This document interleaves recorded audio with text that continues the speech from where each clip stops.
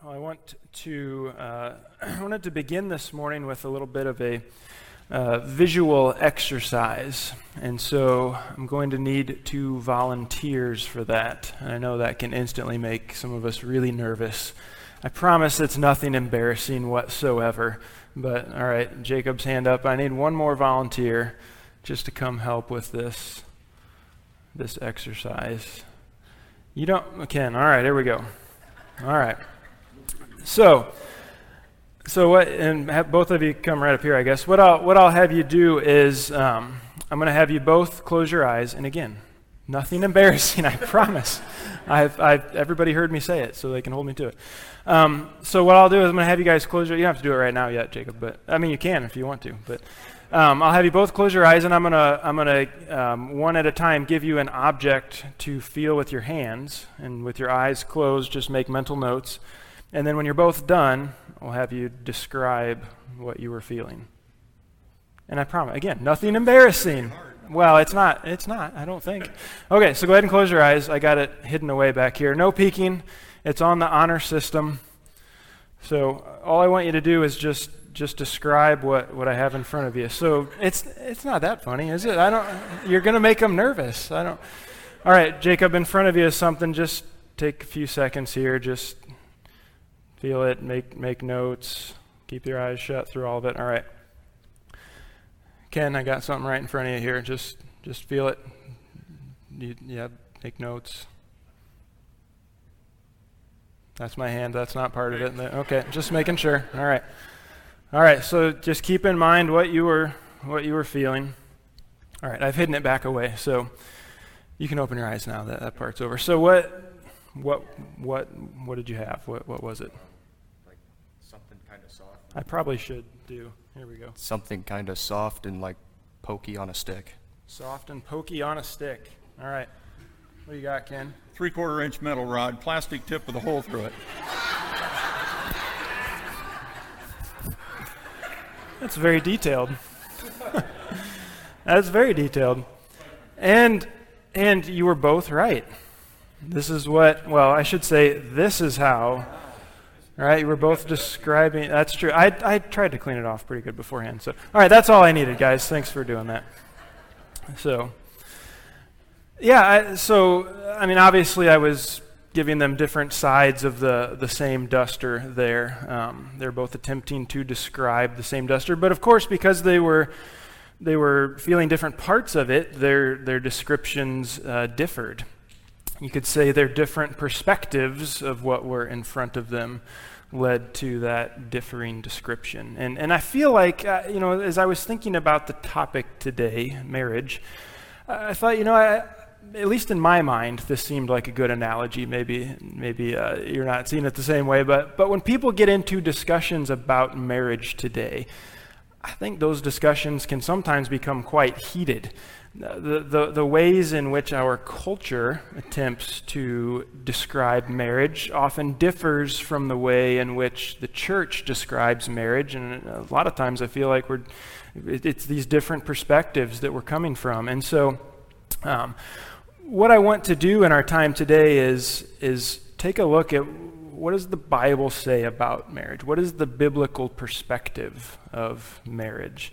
And rather than starting from a cultural or a historical foundation, let's go back to the Bible. Let's see, even as we've been doing in this series, at the very beginning of the Bible, starting there, and seeing how marriage is described from God's viewpoint, according to God's purposes. So that's what we're doing this morning. Now, before we do that specifically, I do want to give just a brief recap of last Sunday's sermon, because the one today really is an extension of that one. We talked last week about the theme of relationship, first seen in Genesis 1-3. We looked at how our need and our desire for relationship, it's because we are created in God's image. I mean, that's where it comes from. Our God is a triune God who has existed eternally in relationship.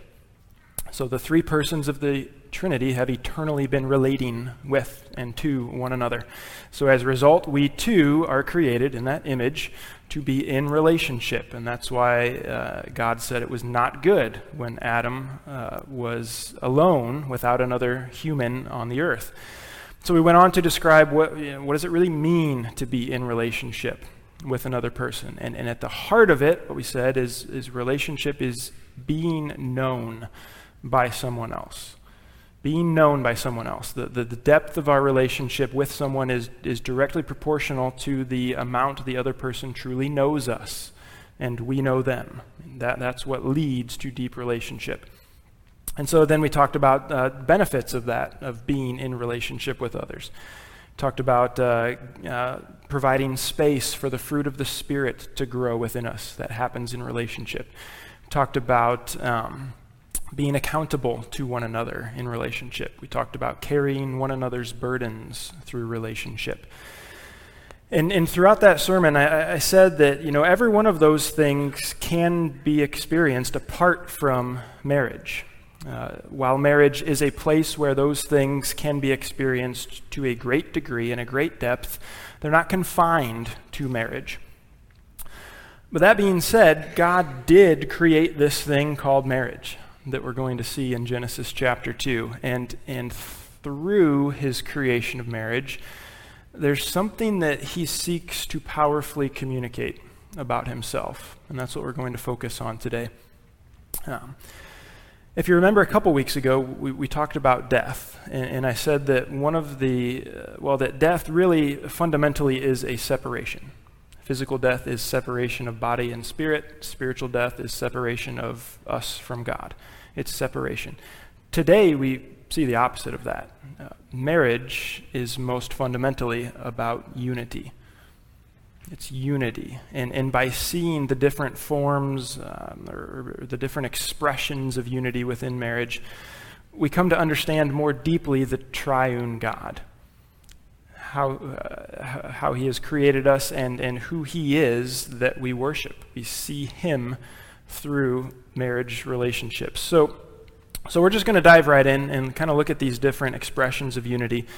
As you might guess by this point, we're starting in Genesis at the very beginning. And so I'd encourage you to turn with me to Genesis chapter 2. And remember, Adam was alone. He was without another human on earth. God stated that was not good. That was not a good situation. But more than just stating the truth, God went on he does what he does, and he fixed the problem. So if you look with me at Genesis 2, starting in verse 21. So the Lord God caused a deep sleep to fall upon the man, and while he slept, took one of his ribs and closed up its place with flesh. And the rib that the Lord God had taken from the man he made into a woman, and brought her to the man.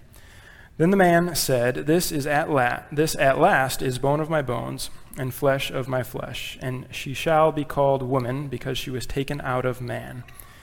Therefore a man shall leave his father and his mother, and hold fast to his wife, and they shall become one flesh. In that last verse there, it was really where we see that unity highlighted, this unity within the marriage relationship. A man leaves his father and mother and then holds fast to his wife, becomes one flesh with her. Other translations would say is united to his wife, or bonds with his wife, or joined with his wife. Whatever the wording, the image is clear. A man and woman are to be marked by unity in becoming married together. In the passage we read in Mark 10, when Jesus was asked about divorce by the Pharisees in that passage, this is where Jesus went. He came back to Genesis chapter 2, and in the face of separation through divorce, Jesus reemphasized the unity of marriage that we see here first in Genesis 2. And it's not just it's not a hypothetical unity. It's not a metaphorical unity. I mean, it is a real unity. And the Bible goes on to talk about different ways that this is seen within marriage. So, for example, here we see unity is displayed in part through the physical relationship between a husband and a wife. When they come together physically, there's a literal uniting of themselves to one another. We can rightly say there's something powerful in that act that does not exist in any other physical act. Now, too often, individuals or even our culture as a whole tries to take that sexual component and move it outside of the marriage relationship, and it can be rationalized in such a way that it becomes not much different than shaking hands or giving a hug or something like that. But the Bible paints a very different picture from that. The Bible presents the sexual component of a marriage relationship as something which unites together a husband and a wife. And this is why in 1 Corinthians chapter 6, Paul can say what he says. And these are his words in 1 Corinthians 6, starting in verse 16. He says, "Or do you not know that he who is joined to a prostitute becomes one body with her? For as it is written, the two will become one flesh. But he who is joined to the Lord becomes one spirit with him. So flee from sexual immorality. Every other sin a person commits is outside the body, but the sexually immoral person sins against his own body." Paul is recognizing this uniting that happens. That there's a uniting that is supposed to happen within a sexual relationship. God designed it that way. He wants us to have a glimpse of himself through the unity seen in marriage. And so the question, how do we get a unity? How do we get a picture of God's unity through the physical relationship of a husband and wife? And if we think about John chapter 1, that famous verse that says, "The Word became flesh and dwelled among us." In the incarnation, where there were previously two separate things, God and mankind, they came together in one being, in the person of Jesus. The divinity and humanity that came together in Jesus came together in the context of a forever covenant. And so, why does God direct us to keep sex within marriage? There's a lot of sociological reasons that we can come up with. But first and foremost, the uniting of a husband and wife within the covenant of marriage is a picture of the uniting of divinity and humanity in Jesus within the new covenant that we talked about a few weeks ago. Now, can you imagine if God treated the incarnation in the same way that sex can be treated outside of marriage? Can we imagine that? What if the Son of God became human and then 5, 10, 25 years down the road, however long, just decided it wasn't all that it was cracked up to be? Can we imagine that? What if in facing the same temptations that we face, the same physical hunger that we face, the same limitations that we face, he just decided it's just going to be easier if I separate myself from humanity. This whole incarnation, becoming human, it's just not all it was cracked up to be. What if he decided that? And yet too often that is what we do. That is what is done with sex. Two people remove it from a binding covenant, and then once something goes wrong, they just separate themselves and move on from one another. And I know that's in a way oversimplifying it, and it can be more complex than that, but the reason that physical relationship is reserved for marriage is that it is meant to serve as a picture of the unity that takes place between divinity and humanity in the person of Jesus. Man and woman being united or bonding or joined together, whatever phrase we want to use, is a picture of the incarnation. And admittedly, it's not the perfect picture, right? But it does serve to help us understand this unity a bit more, this uniting of divinity with humanity. So we see that in marriage. The unity within marriage is seen in the physical component. We see it in the relational component as well, between husband and wife. And again, this reveals to us more of who God is. Again, back in Genesis 2, a few verses prior to what we read this morning, God said it's not good for Adam to be alone. And then upon making that proclamation, all of the animals filed in front of Adam to not just be named, we know he named them then, but to discern if there was any helper suitable for him. And of course we know that there wasn't. None of them were human, and none of them were capable of uniting with Adam relationally according to who he was, according to the image in which he had been created. So God created another human being, different from him, but in essence and value and core makeup the same as him. Another human being just like him. And then upon receiving this woman into his life, Adam was able to relationally be united together with her in a way that he couldn't do with any of those other animals that had filed in front of him. And again, within the Trinity, we kind of talked about last week, the Trinity, there's this unity of persons relationally. There's a unity relationally. God the Father, can start scrambling our brains again. God the Father is not God the Son, is not God the Holy Spirit, and yet all three persons of the Trinity are the same in essence and value and core makeup and holiness and worthiness and any other attribute of God for which we worship him. And really taking this a step farther, I would say just, you can listen as I read in John chapter 14. These are the words of Jesus as he describes his relationship with God the Father and with God the Holy Spirit. So this is Jesus talking in John 14. I'll start in verse 25. These things I have spoken to you while I am still with you. But the Helper, the Holy Spirit, whom the Father will send in my name, he will teach you all things and bring to your remembrance all that I have said to you. Peace I leave with you, my peace I give to you. Not as the world gives do I give to you. Let not your hearts be troubled, neither let them be afraid. You heard me say to you, I'm going away, and I will come to you. If you loved me, you would have rejoiced, because I am going to the Father, for the Father is greater than I. And now I have told you before it takes place, so that when it does take place, you may believe.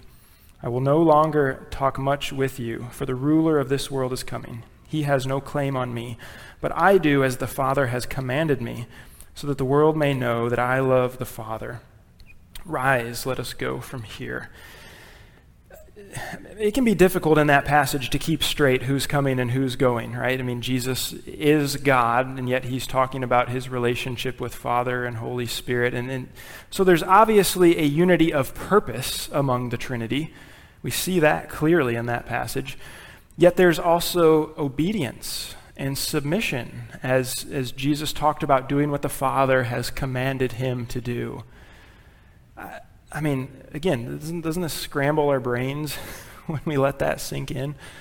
Jesus, the Son of God, the second person of the Trinity, fully God, only does what the Father commands him.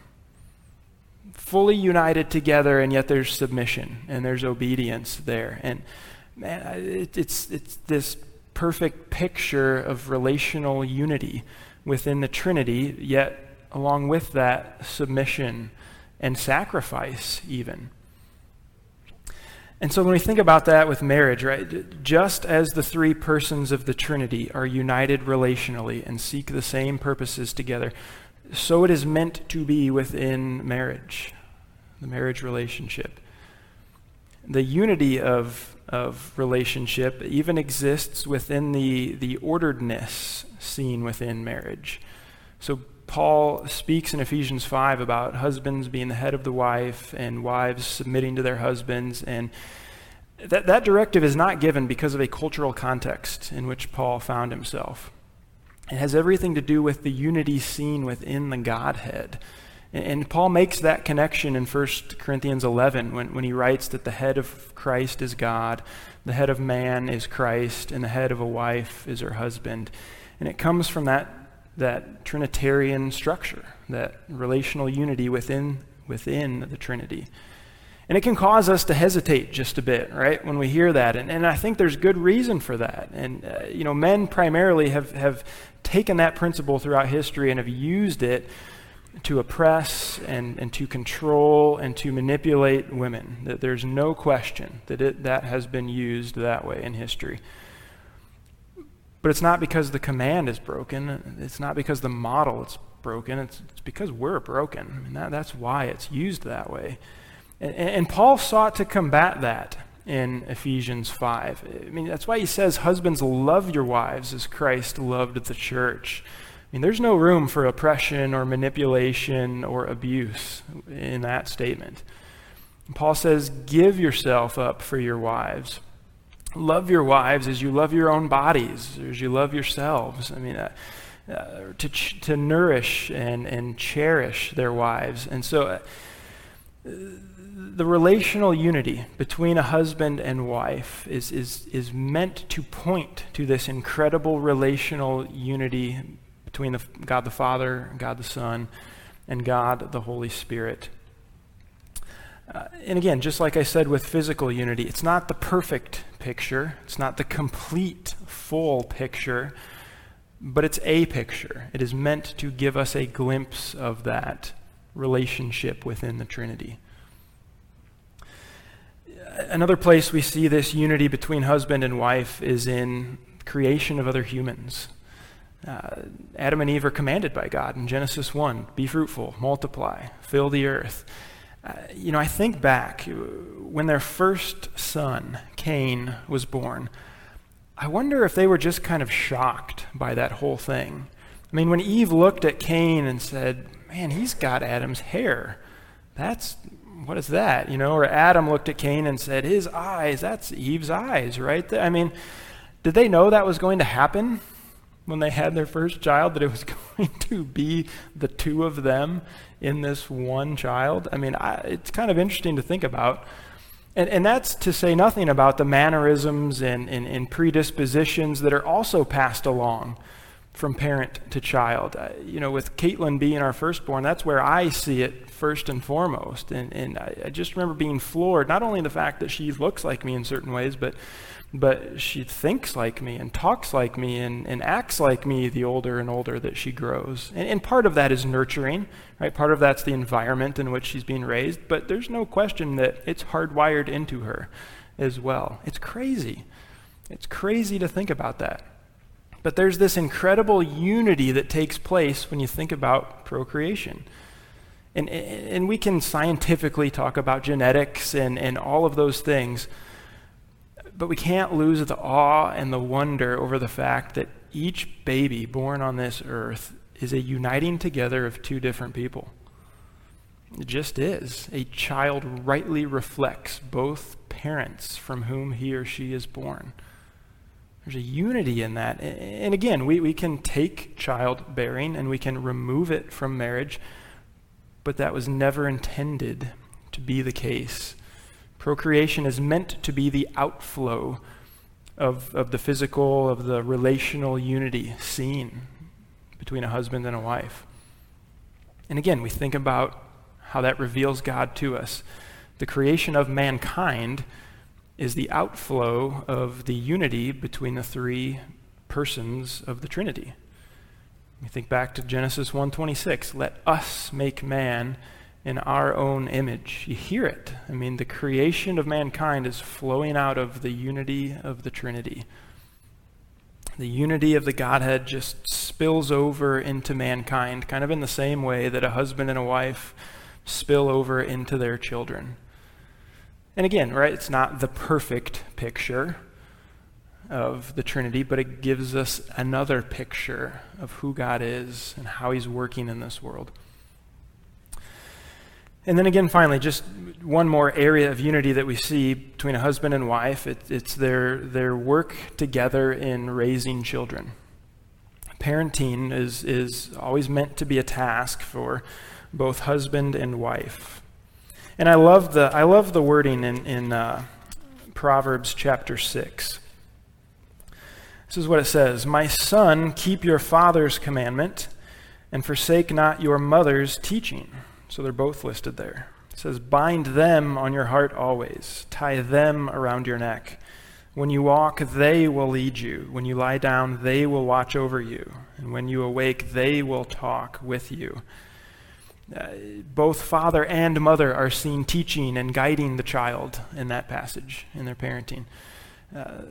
It's a picture of unity of purpose between husband and wife. Now, in the Bible, God's people are regularly referred to as his children. We see that so many different places. God loves us as a father and mother would. God disciplines us as a father and mother would. God protects us as a father and mother would. God nurtures us as a father and mother would. And perhaps most gloriously, the Trinity is seen carrying out this unity of purpose in the salvation of mankind. And I think a great example of this we can see in Ephesians chapter 1. In that passage, we get this picture of God the Father choosing us for salvation and raising Jesus from the dead. And we get God the Son redeeming us through his blood and forgiving us of sin. And then we get the Holy Spirit revealing Jesus to us and sealing us until we receive our inheritance in eternity. It's each person of the Trinity with this unity of purpose working together in the lives of God's children. And again, likewise, this unity between husband and wife is meant to be shown as they work together, this unity of purpose, raising children, seeking the good and the thriving of their own children. Again, not a perfect picture, but it's another picture for us when we think about the unity of the Godhead. So all that to say this morning, I feel like I've said the words unity and Trinity so many times that it's going to start stumbling over them, but there is an incredible unity that exists within the Trinity. The Trinity itself and the relationship within the Trinity is admittedly difficult for us to grasp. But the marriage relationship is meant to be a human picture of the unity of unity that points to the unity of the word Trinity really means tri-unity. Marriage unity is meant to be a picture that points to that. So here's what I see as far as application for us. And I'll speak to two groups this morning, those currently married and those not currently married. So for those currently married, I think we have to remember the words of Jesus that we read in Mark 10 this morning, after he responded to the Pharisees by highlighting the unity within marriage. Jesus said to them in Mark 10, what God has joined together, let man not separate. And we hear that at weddings primarily, right? We hear that all the time. That's often how a wedding is concluded. And we rightly consider that to be a declaration against divorce. I think we're right in that. But I think we wrongly stop there and fail to consider the full ramifications of that statement. Because unity in marriage is about more than simply having a government document that says two people are married. It's about so much more than that, as we've been talking about.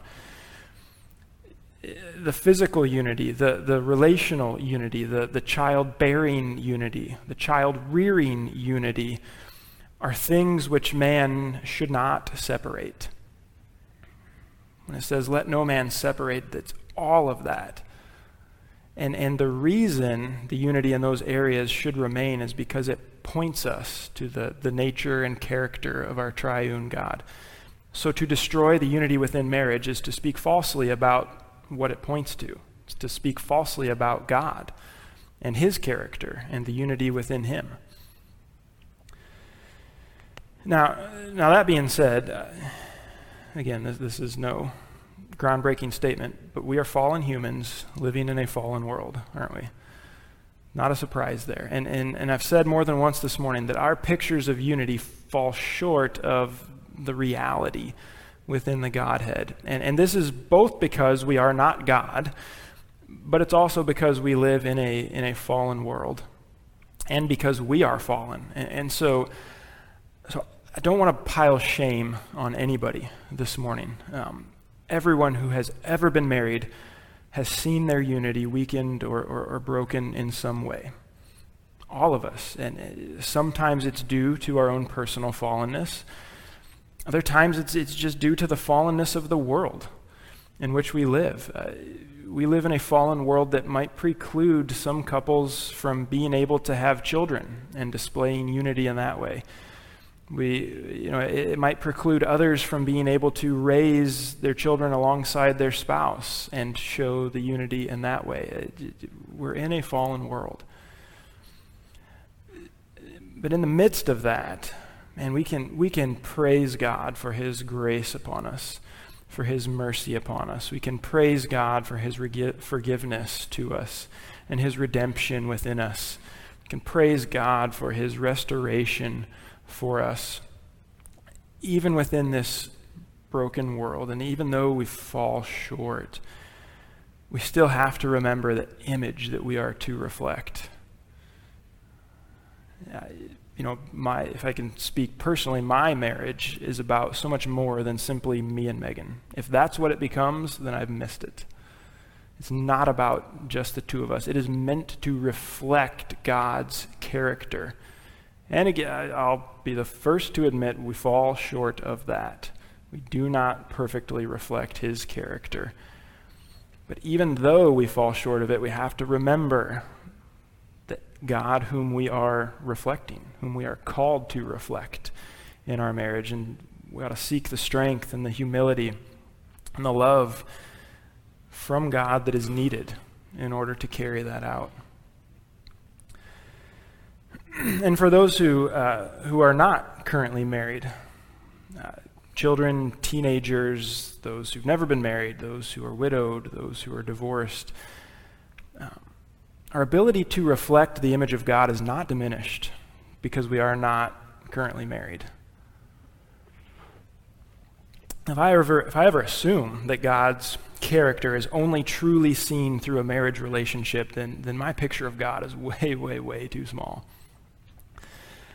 Being married does not move a person into a more privileged status with God. It does not make a person more holy in God's sight or even more capable of carrying out God's purposes.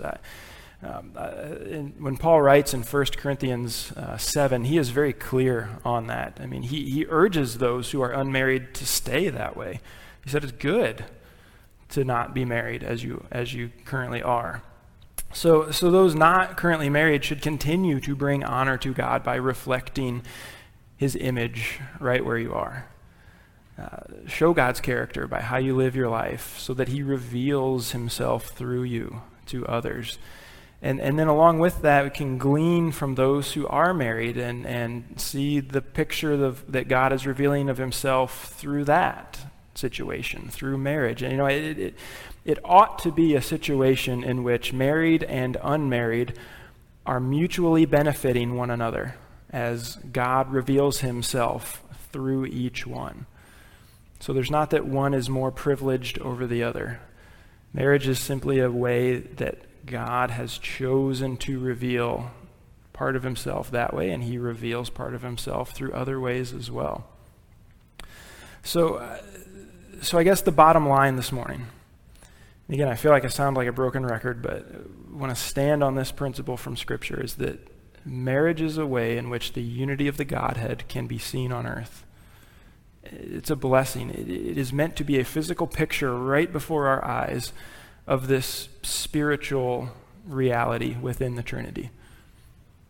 And when others around us or the culture at large seek to define marriage according to different standards, we need to stand firm on what the Bible reveals to us. And when I say stand firm, I don't mean shouting louder than everybody else, shouting our perspective as loudly as we can and seeking to overpower everyone else.